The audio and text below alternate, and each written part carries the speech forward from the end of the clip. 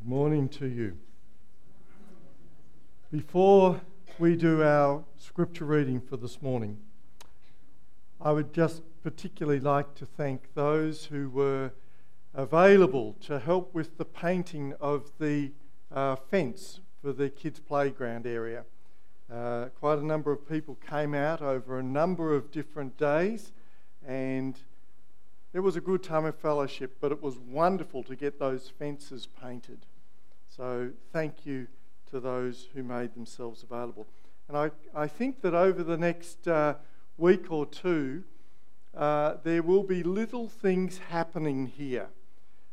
Graham told us just the other day that next Friday we're going to start having access.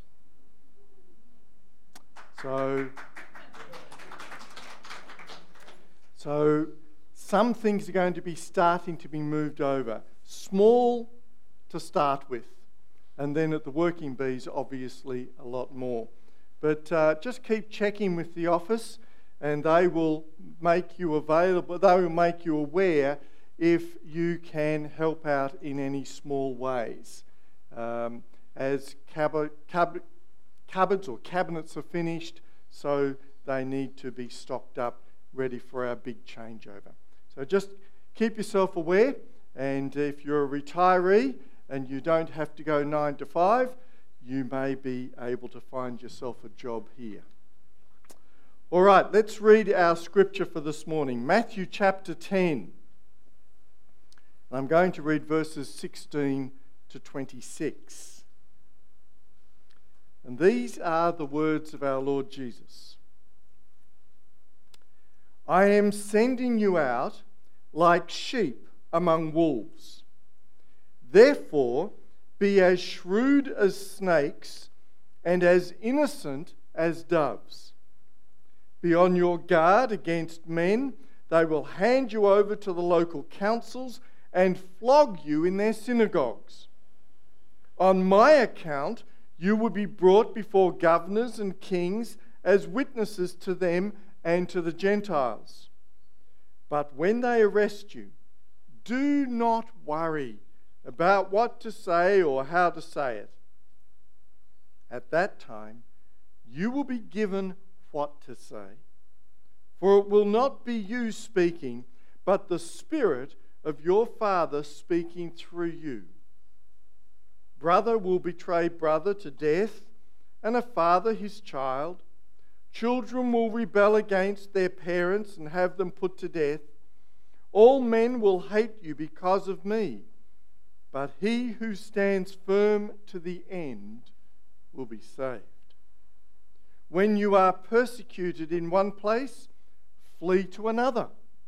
I tell you the truth, you will not finish going through the cities of Israel before the Son of Man comes. A student is not above his teacher, nor a servant above his master. It is enough for the student to be like his teacher and the servant like his master. If the head of the house has been called Beelzebub, how much more the members of his household? So do not be afraid of them. There is nothing concealed that will not be disclosed, or hidden that will not be made known. Not easy words, are they? Not easy words. Today begins the first in a series of messages with the theme of apologetics. Every fourth Sunday of the month in year 2020, the message will be focused on apologetics. And so as we begin this series, there's an important question that we need to ask, and that is, what is Christian apologetics?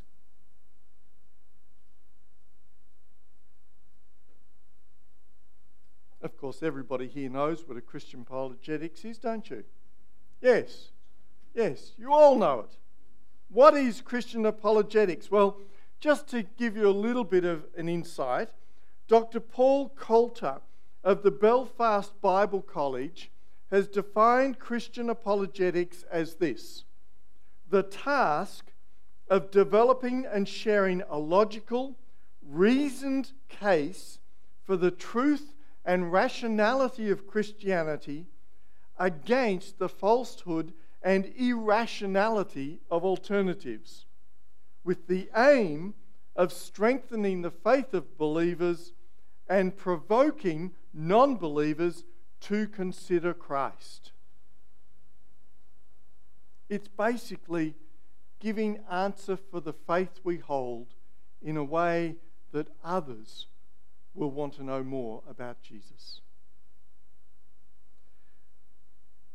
To answer all of it very simply, Christian apologetics is a written or verbal defense of Christianity against any and all reasonable objections. Now, I'm sure as you look at Australia today, we come to the conclusion that we need to understand Christian apologetics more than ever before in Australia's history. There is more opposition to the gospel now than at any other time in our history. And we need to be ready to give answer for our faith. Over the centuries, Christian apologists Christian apologetics has taken many different forms, starting with the Apostle Paul in the early church. He was an apologist. And then the early church writers such as Origen, Augustine of Hippo, Justin Martyr, and Tertullian. They were all Christian apologists. In more modern times, Christianity has been defended through the efforts of authors like G.K. Chesterton and C.S. Lewis. You've known a few of them, right? And today, 2020, Christianity is defended through the works of people like Ravi Zacharias, John Lennox, Lee Strobel, Alvin Plantinga, Hugh Ross, James White, and William Lane Craig. Have any of you read some of their writings? Yes, a few of you are putting your hands up. Ultimately, the worth and value of apologetics is to enable us to give answer for our faith as we seek to enable seekers and doubters to get over the pseudo-intellectual barriers that keep them from embracing faith in the Lord Jesus. You know, one of the things today is that you're being told by the world, particularly here in Australia, that everything is legitimate. Everything is now being normalised. Basically, they've lowered the bar of social cohesion. They've lowered the bar of moral correctness. They've lowered it so low that anybody can get over it. They've brought the bar that has enabled the world to grow and develop over many centuries. They've lowered it so low that anything and everything is acceptable. We can now kill off our elderly. We can now kill off our babies because it doesn't fit in with the coffee hour that we have with our friends. We can now go and send our sons and our daughters down to certain parts of the city where they can have their sexual frustrations satisfied through prostitution. It's all okay now. And of course, you can be a Christian and be any of these things. You can be a Christian and be a prostitute. Did you know that? The bar has been lowered so much, anything and everything is acceptable. So they say. I don't know that anyone's actually asked God about that. Christian apologetics, however, is an attempt to raise the bar to what God is saying. And instead of bringing God down to people's level, Christian apologetics is the attempt to let people know what God requires of us, raising humanity to what is acceptable to God. Apologetics can take a number of forms, from intellectual and philosophical argument to simply weighing up the historical evidences. Personally, as a young man on a faith journey, I appreciated reading Evidence That Demands a Verdict by Josh McDowell. That was fairly influential in my early journey. And that was looking at a lot of the historical stuff and putting it into cultural context. And as we engage in this exercise of explaining to others the truth and worth of the gospel, we must not let the work of apologetics distract us from the power of the apologetic embedded in the message itself. That is, in 2 Corinthians chapter 5, verse 19, God was in Christ reconciling the world to himself. That's the real apologetic.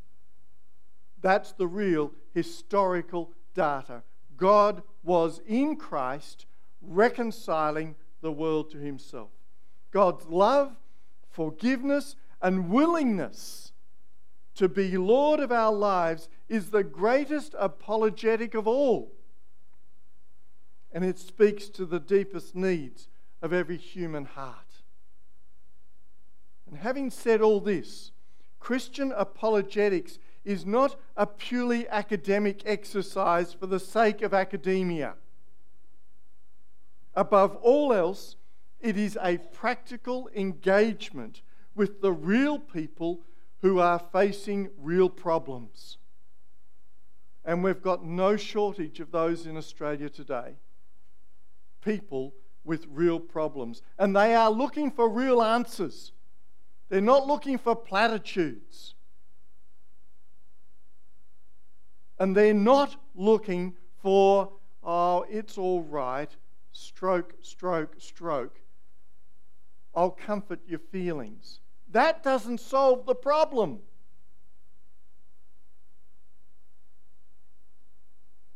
As with all arguments, there are two perspectives we can put forward. The first is a positive case for Christianity, which may involve defending Christianity against false accusations and arguing for the truth of Christianity on the basis that it fulfills so much of the Old Testament history and prophecy. Let me ask you a question.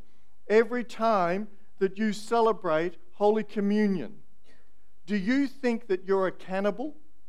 Do you think that you're actually eating human flesh and drinking human blood? Of course not. It's an act of remembrance.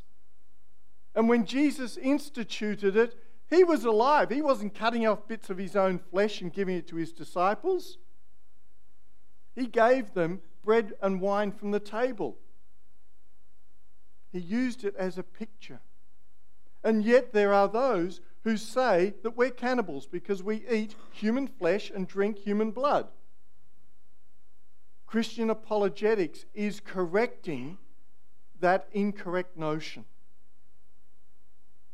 And in so doing, allowing people to have a deeper understanding of really what Jesus was saying. The second case for Christianity is the negative case against alternative philosophies and belief systems, both traditional and modern. And with all this, the ultimate aim of Christian apologetics is not to develop a clever argument, but to enable people to come to a vital, living, and personal faith in God, and to be strengthened and to grow in their faith. So, How are we to engage in meaningful Christian apologetics today? Well, I believe we can find the answer to this question in the words of the Lord Jesus himself, as recorded in Matthew 10, verse 16. We read it. I send you out as sheep in the midst of wolves. Therefore, be wise as serpents and harmless as doves. I send you out as sheep in the midst of wolves. Be wise as serpents and gentle as doves. We like reading that, don't we? But do we really understand what it's saying? So let's just look at it. What did the Lord Jesus mean by these words? As sheep in the midst of wolves.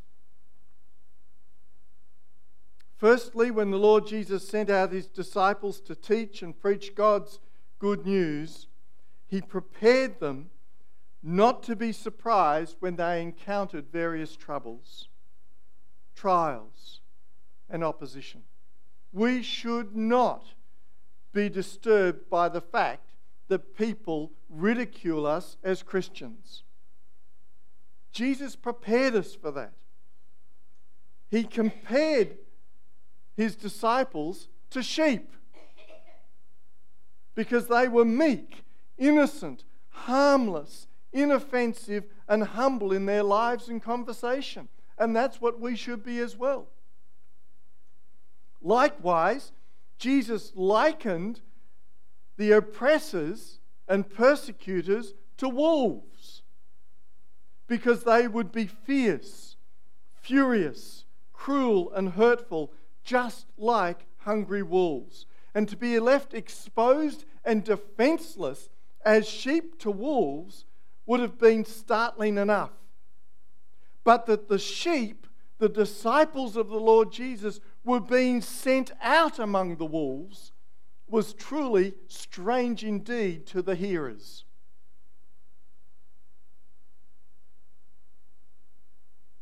Have you ever realized that before? Jesus is sending us out as sheep into the midst of wolves. A shepherd doesn't do that. A shepherd does not deliberately expose his sheep to the dangers of the wolves. But that's what Jesus has told us to do. Because we've got a job to do. And that is to share our faith. Our faith as believers is not a private and personal thing. Our faith is to be public. We are being called to give answer for the faith that we hold in our Lord Jesus. And the Lord Jesus knew that in commissioning all believers to share and give answer for their faith, he was sending them out, sending us out as weak and defenseless into an unfriendly, wicked, and cruel world to face much opposition and persecution. And in similar passages, the Lord Jesus forewarned us to expect to be hated, despised, criticized, persecuted, and delivered into the hands of public justice and punished as evildoers. And if you want some references there, Matthew 24:9, Mark 13:13, Luke 21:17, John 15:18, just to mention a few. Brothers and sisters, make no mistake. When we stand for the good news of God in the Lord Jesus, we must prepare ourselves for whatever comes and even expect to face persecution in whatever form it may reveal itself. As such, we are to be mindful to avoid those things that give advantage to our enemies, to his enemies. That is, compromise with the world's ways in order to find favour.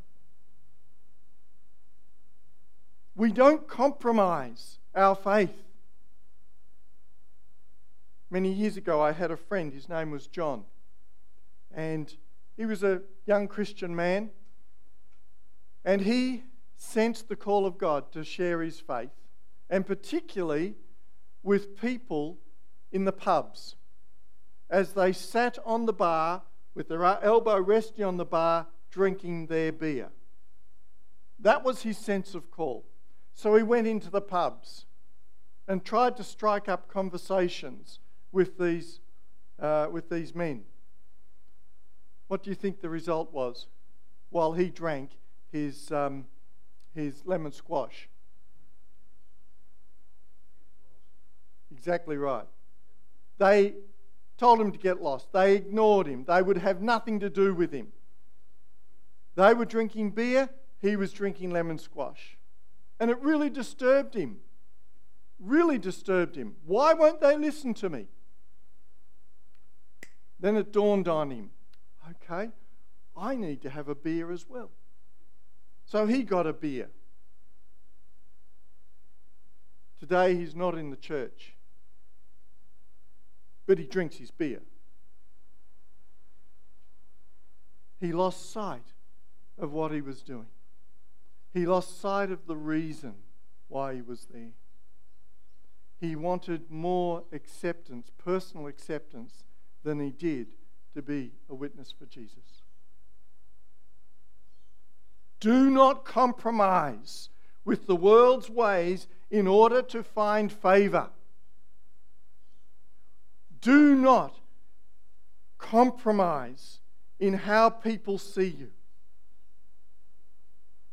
Do not compromise with all appearances of evil or selfishness and all aspects of deceit and corruption. Just because everybody at work is corrupt, don't compromise in order to have a witness to those people.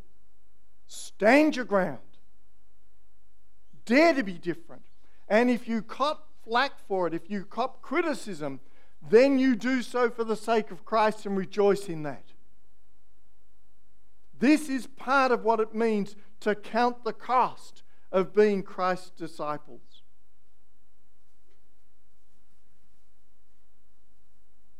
Be wise as serpents and harmless as doves. Are we on the right?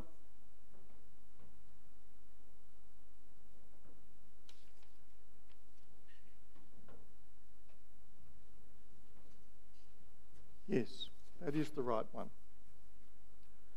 My notes are just slightly different.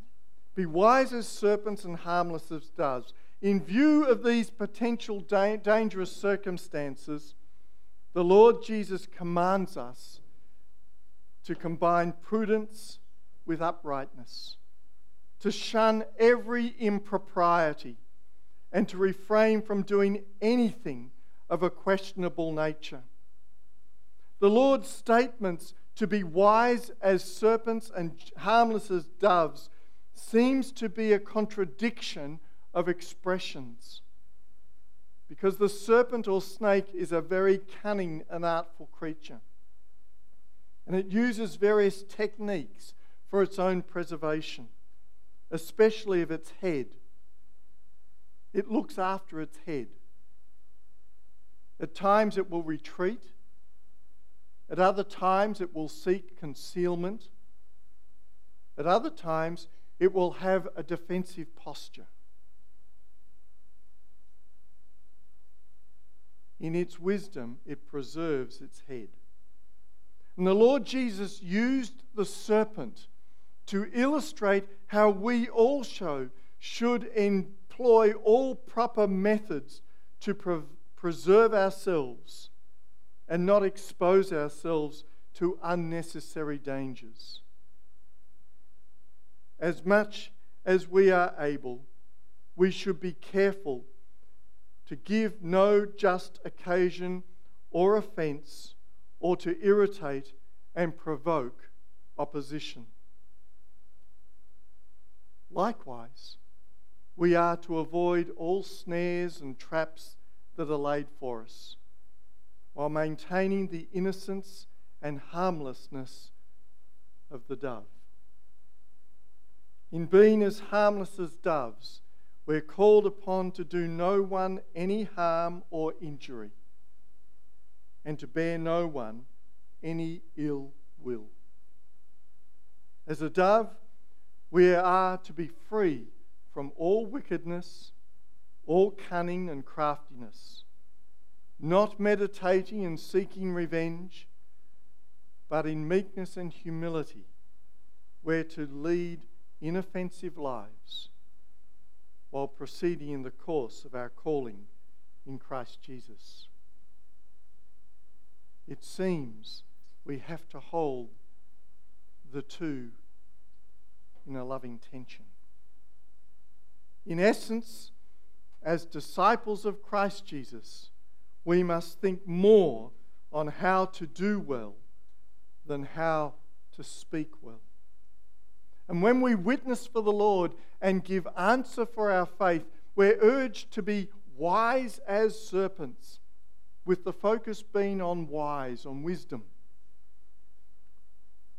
That means being prudent in our words, prudent in our behaviour, so as not to irritate those who oppose the Lord. And having said this, in being as harmless or as gentle as doves, in our simple honesty and sincerity, we're to be careful that our prudence does not degenerate into compromise and be seen to condone inappropriate attitudes and behaviours. Instead, we are to maintain at all times a holy simplicity and let our behaviours be inoffensive, such that others will see us as people of integrity in the midst of the greatest temptations, and meek in the midst of the greatest provocations. So from these two examples, we learn the lesson of the importance of prudence and calm discretion, as far as it is consistent with purity and innocence. So, why has the Lord Jesus called us to be like sheep, serpents, and doves? Why did the Lord Jesus use these illustrations, these images, to teach us some valuable lessons? And what do we learn from these illustrations that enables us in our service for the Lord? And the Lord Jesus sends us into a harsh and hostile world to bear witness for Him. He does not send us out as forceful, dominant, and strong, but as weak and defenseless in ourselves. Is this also not the lesson of the incarnation? When God manifested His presence with us in the person of the Lord Jesus as a baby in Bethlehem. He did not come in might and power, but He came in weakness and innocence. And there is our example for today as well. And when the Lord Jesus said that He is sending us out as sheep in the midst of wolves, He meant that we should expect to be treated the way that wolves treat sheep. So yes, we are to go among wolves and be vulnerable as we teach and preach the gospel. But when they lunge at us, we are to be wise enough to step aside and not give them any legitimate reason to accuse us of injustice or immorality. I grieve terribly over the past few decades the way in which the church has really betrayed itself. It is given to the world the ammunition that the world has been seeking to accuse the church. The way that men and women have abused their calling in Christ and abused particularly children. I grieve that. And they should have known better. They have no defence. And we now have the job for the generations ahead to rebuild our credibility, to be moral agents in the world into which our children are growing. To set an example, to raise the bar, and to be the people that God has called us to be. So the snake intelligence and the dove innocence are both designed to keep the sheep, us, out of trouble. So at all times, we are to keep our reputations clean and above reproach. Raise the bar. Brothers and sisters, what are the lessons for us to learn today? Make no mistake, the Lord Jesus is calling us to be both aware and wise. The Christian life is not easy or comfortable. We were never promised that. Of first importance, we cannot successfully accomplish it in our own strength. We need to be right with the Lord every day. Every single day. And the Lord needs to go before us rather than just being a passenger with us. We need the constant abiding, equipping, and empowering of the Lord in our life. Hence the importance of a vital prayer relationship with Him. True apologetics is grounded in true prayerfulness. And with the empowering of the Holy Spirit, the Christian life becomes a doable deal. A life worth living and a life worth sharing with others. In fact, it is a life that has no equal. And I, for one, would not want to go back to the life I had before Christ.